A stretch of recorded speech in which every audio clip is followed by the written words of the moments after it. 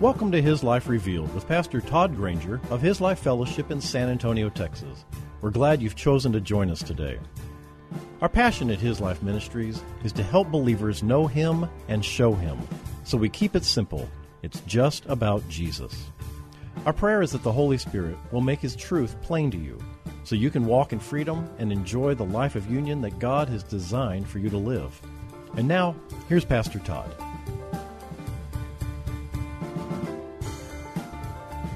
Paul, we're talking about Paul because we're in 2 Corinthians, moving from chapter 3 to chapter 4. And as we had discussed before, Paul had been going through a very difficult time in his life.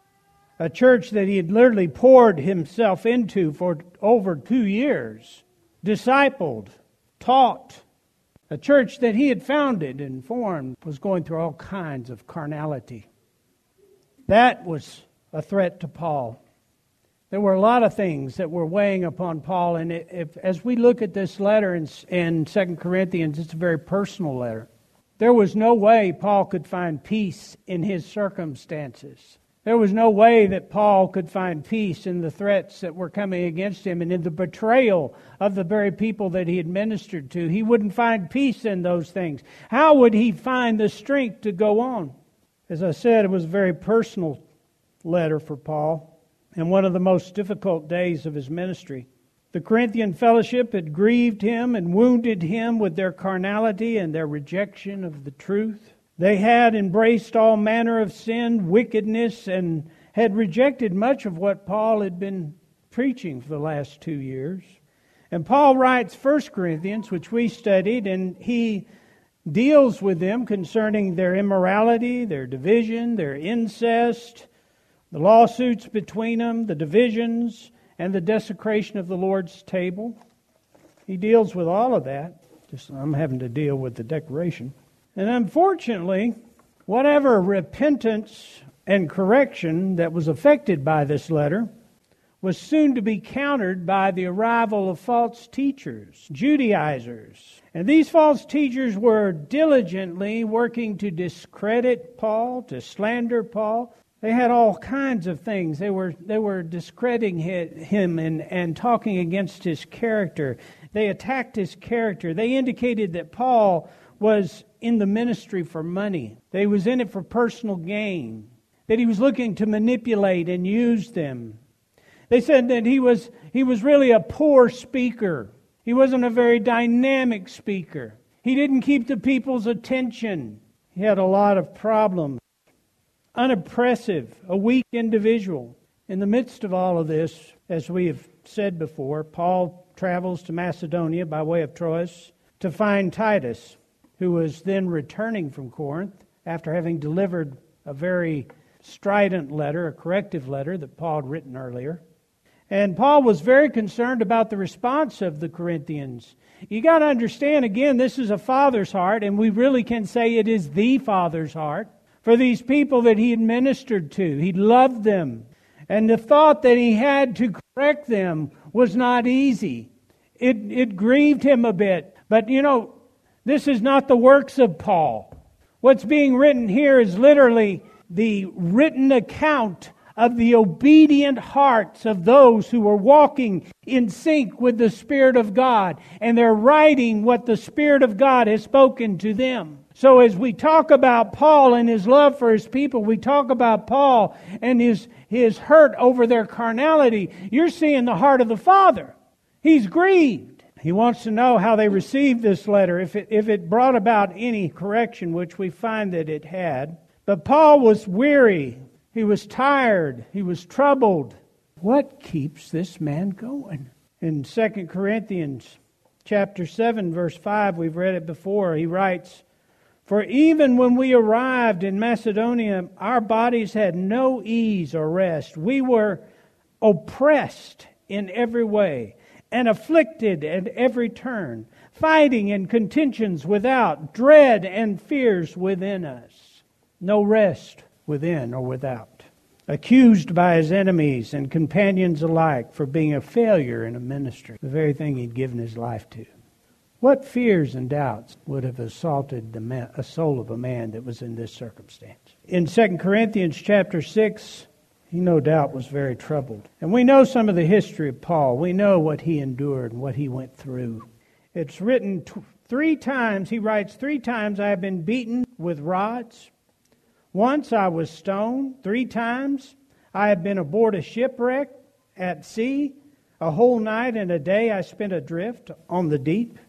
Many times on journeys exposed to perils from rivers, perils from bandits, perils from my own nation, perils from the Gentiles, perils in the city, perils in the desert, perils in the sea, perils from those posing as believers, but destitute of Christian knowledge and piety, in toil and hardship, watching over often through sleepless nights, in hunger and thirst, frequently driven to fasting by want, in cold and exposure and lack of clothing. What a life. What a ministry. How many of you feel called to ministry right now? Huh? The Jews hated him and pursued him with a vengeance. The Gentiles saw him as a fool and a troublemaker and rejected him. What kept Paul going? How did he deal with discouragement, doubt, and fear? Why didn't he, like so many, abandon the ministry? In this letter we see Paul at his lowest and his weakest, yet he never quits. He wrote the majority of the New Testament and was God's instrument to articulate the new covenant. He was mightily used of God. In these verses we're going to read Paul's response to the accusation of these false teachers in Corinth. And again, we ask ourselves the question, how did he keep going? There was a different context he was obviously living to than the one that everybody else saw around him. There was something more dear to him than the comforts of this world, even the affections of men. Let's go back to where we left off last week, 2 Corinthians chapter 3, verse 18. 2 Corinthians chapter 3, verse 18.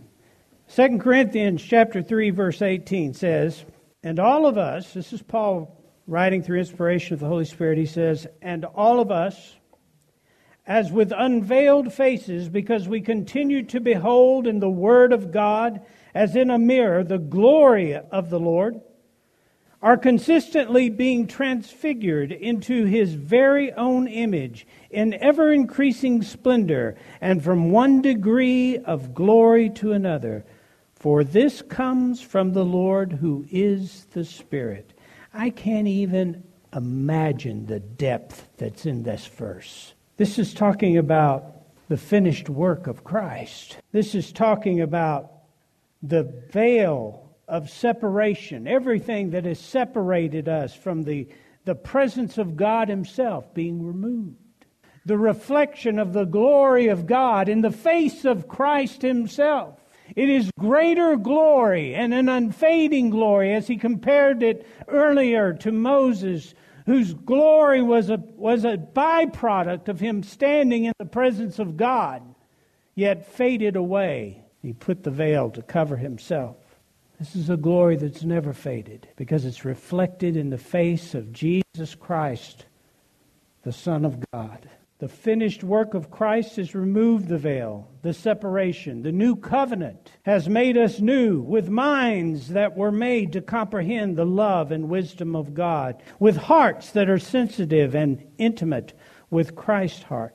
We've been given so much more than salvation for heaven. We've literally been remade and reborn into a body, into a person that was made for Him, made to know Him, made to comprehend His desires for us. I didn't say we could comprehend the whole of God. Nobody can. He wouldn't be God otherwise.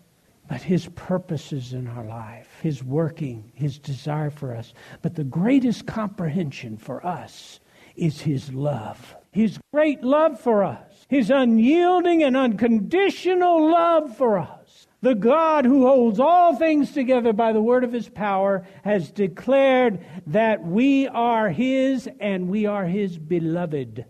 Now, you know what? It took the work of Christ in you for you to be able to know and recognize that. It took God giving you the new creation work for you to be able to see and know and understand it. And here it is. This is the context of what we're talking about. That God has given you the capacity to know a context that is so much greater than the threats and even the pleasures of this world. He's given you eyes to see Him and ears to hear Him. He has given you access, not only access, but permanent residence in His presence. He's given you a sensitivity to His love. He's given you a comprehension of His wisdom. He's given you an insight to His desire and His crafting of who you are. Do we even begin to understand and comprehend how much greater is the gift of Christ's life in us than the gift of life in this body, than the things of this world? Paul is talking about a whole different context for living.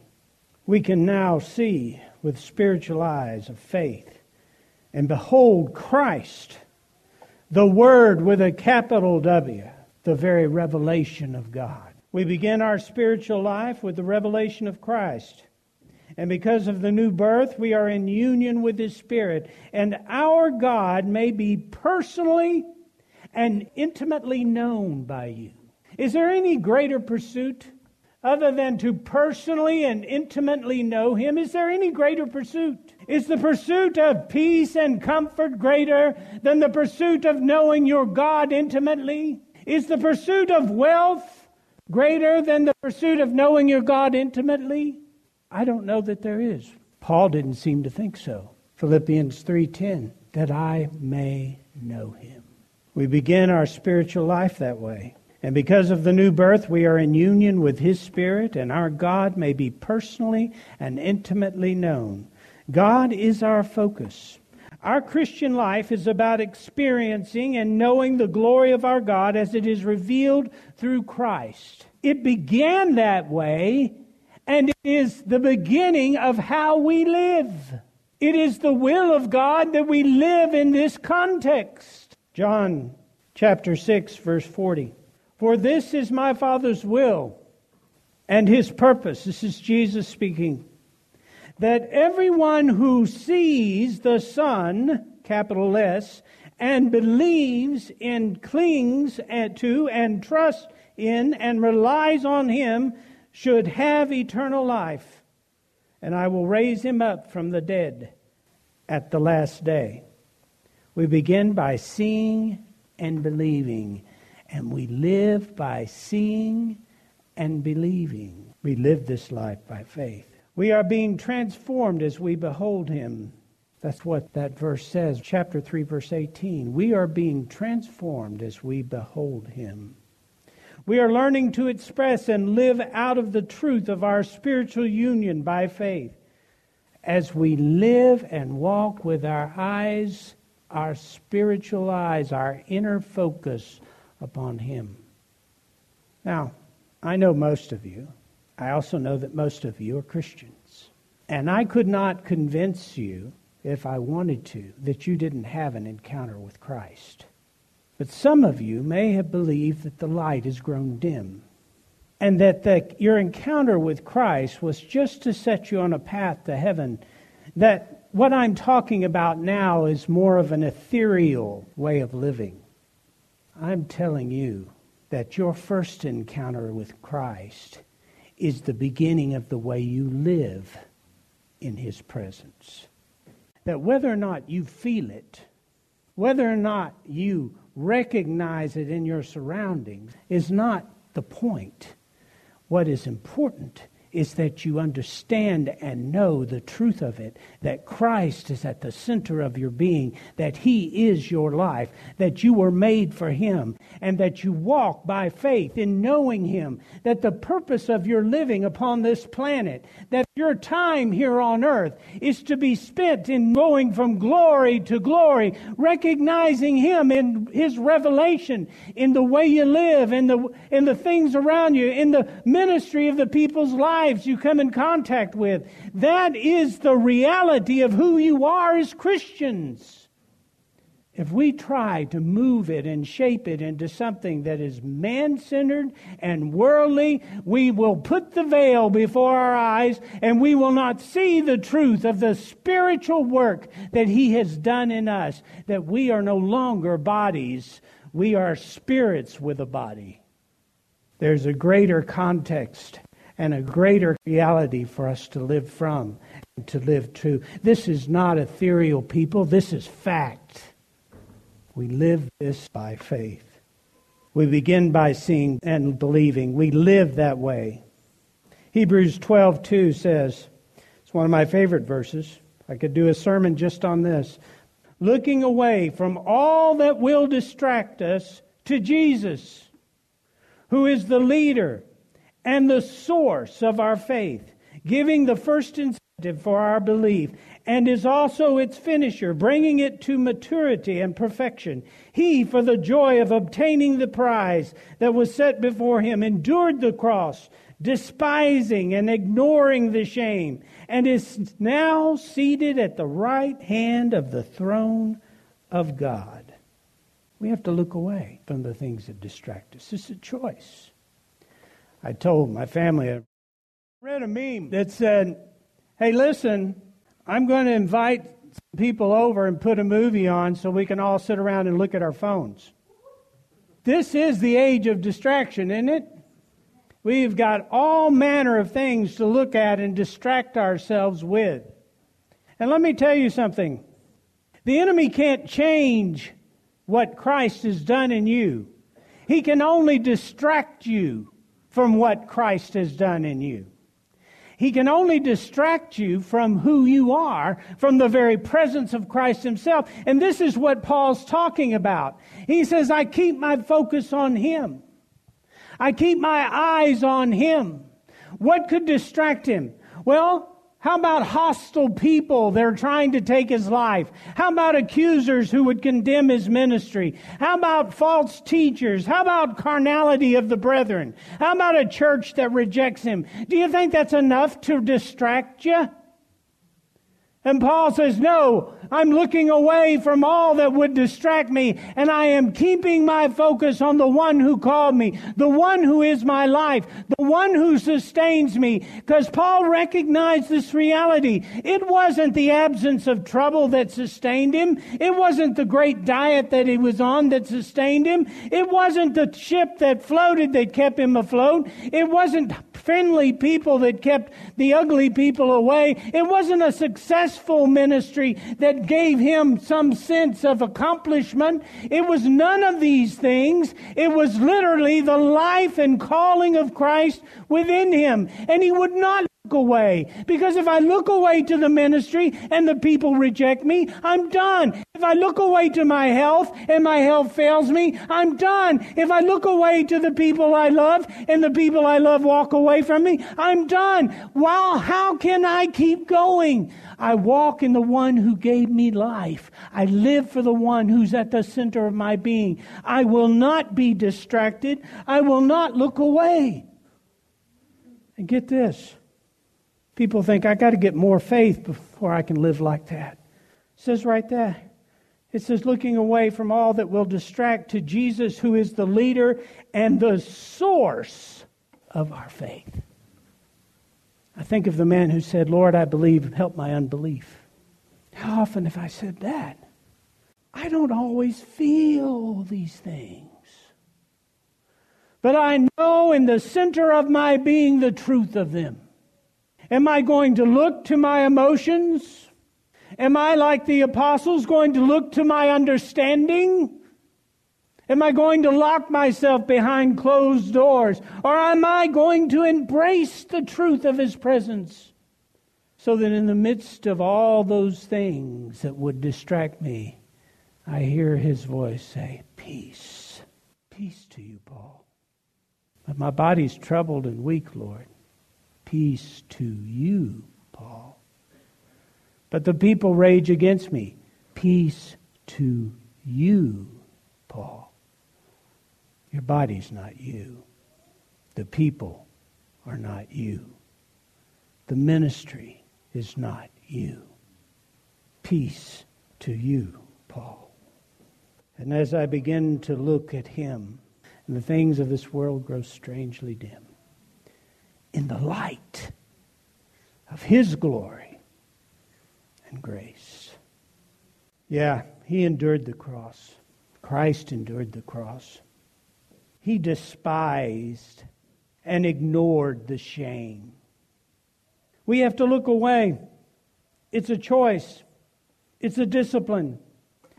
We look to Jesus, who inspires us to believe in faith.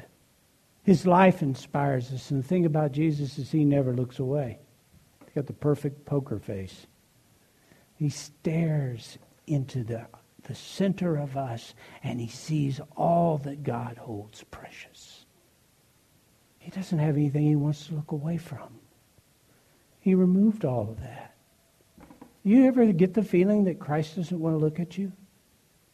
That's a lie. It's a lie. If it's true, then he didn't finish the cross. His work wasn't finished. He never looks away. He ignored the shaming of his humanity, and you could no more shame a person's humanity than the way he was shamed. He ignored it.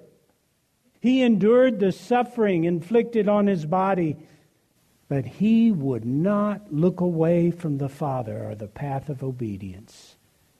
His body wavered. In fact, his body died. His soul wavered. He would not look away. He went forward in obedience. Now, when Paul's veil was lifted to see Jesus on the Damascus road, he would not look away. He would ignore the shaming of his humanity. He would endure the suffering inflicted on his body. You see, Jesus was Paul's focus. That's the truth of Paul's life. And as the minister of the new covenant, he declares that we can behold the glory of God in the face of Jesus. We no longer need a veil. We need no covering. Paul declares it twice, once in chapter 3, verse 18, and then in chapter 4, verse 6. The new covenant is clear, an unobstructed view of the glory of God in the face of Jesus. We are no longer veiled by our nature. You were once veiled because you were born in sin. You're no longer a child of sin. The Christian can only be veiled by unbelief and distraction. It's a veil that we put on so that we cannot see the truth of our Lord. We can only be veiled by living to the flesh. It is that gaze that transforms us, that gaze upon Jesus that transforms us and strengthens our faith. Now the question is, are we being continually transformed or conformed to this world? That's a choice. Let's look at verse 1 of chapter 4. Paul's continuing, and he writes, "Therefore, since we do hold and engage in this ministry by the mercy of God, granting us favor, benefits, opportunities, and especially salvation, we do not get discouraged, spiritless, and despondent with fear, or become faint with weariness and exhaustion." What ministry? Well, the ministry of the new covenant, the truth of the new creation. He says that's our ministry, that's our privilege. We've been engaged in this ministry by the mercy of God. God has made us for this ministry by His mercy. You see, Paul didn't try to become something. Paul wasn't trying to grow in his understanding through education. He did that in Judaism. Paul literally was remade, reborn into the truth of this ministry. And you know what the ministry is? It's a real simple thing. The ministry of Christ is consistent. The ministry of Christ to dispel darkness, to take away sin, to drop the chains of the captives, to defeat captivity in the lives of believers, to literally bring people forward in truth, to move them from beyond trying to become to who they are in Christ. The ministry of Christ is in the person of Christ, and it is being manifest in the yielded believer. We're not all called to preach, but we're all called to minister. And he says that is what we were made for. Thank you for joining us for His Life Revealed with Pastor Todd Granger. This program is the radio ministry of His Life Fellowship in San Antonio, Texas. If you'd like to know more about us, visit us on the web at hislifeministries.org or on Facebook at His Life Fellowship. We would love to have you join us for worship. We meet on Saturdays at 5 p.m. at 1307 Blanco Woods, at the corner of Blanco Road and Blanco Woods, just inside Loop 1604. Also, if you would like to help support this ministry, you can send your tax-deductible donation to His Life Ministries, P.O. Box 1894, Boerne, Texas, 78006.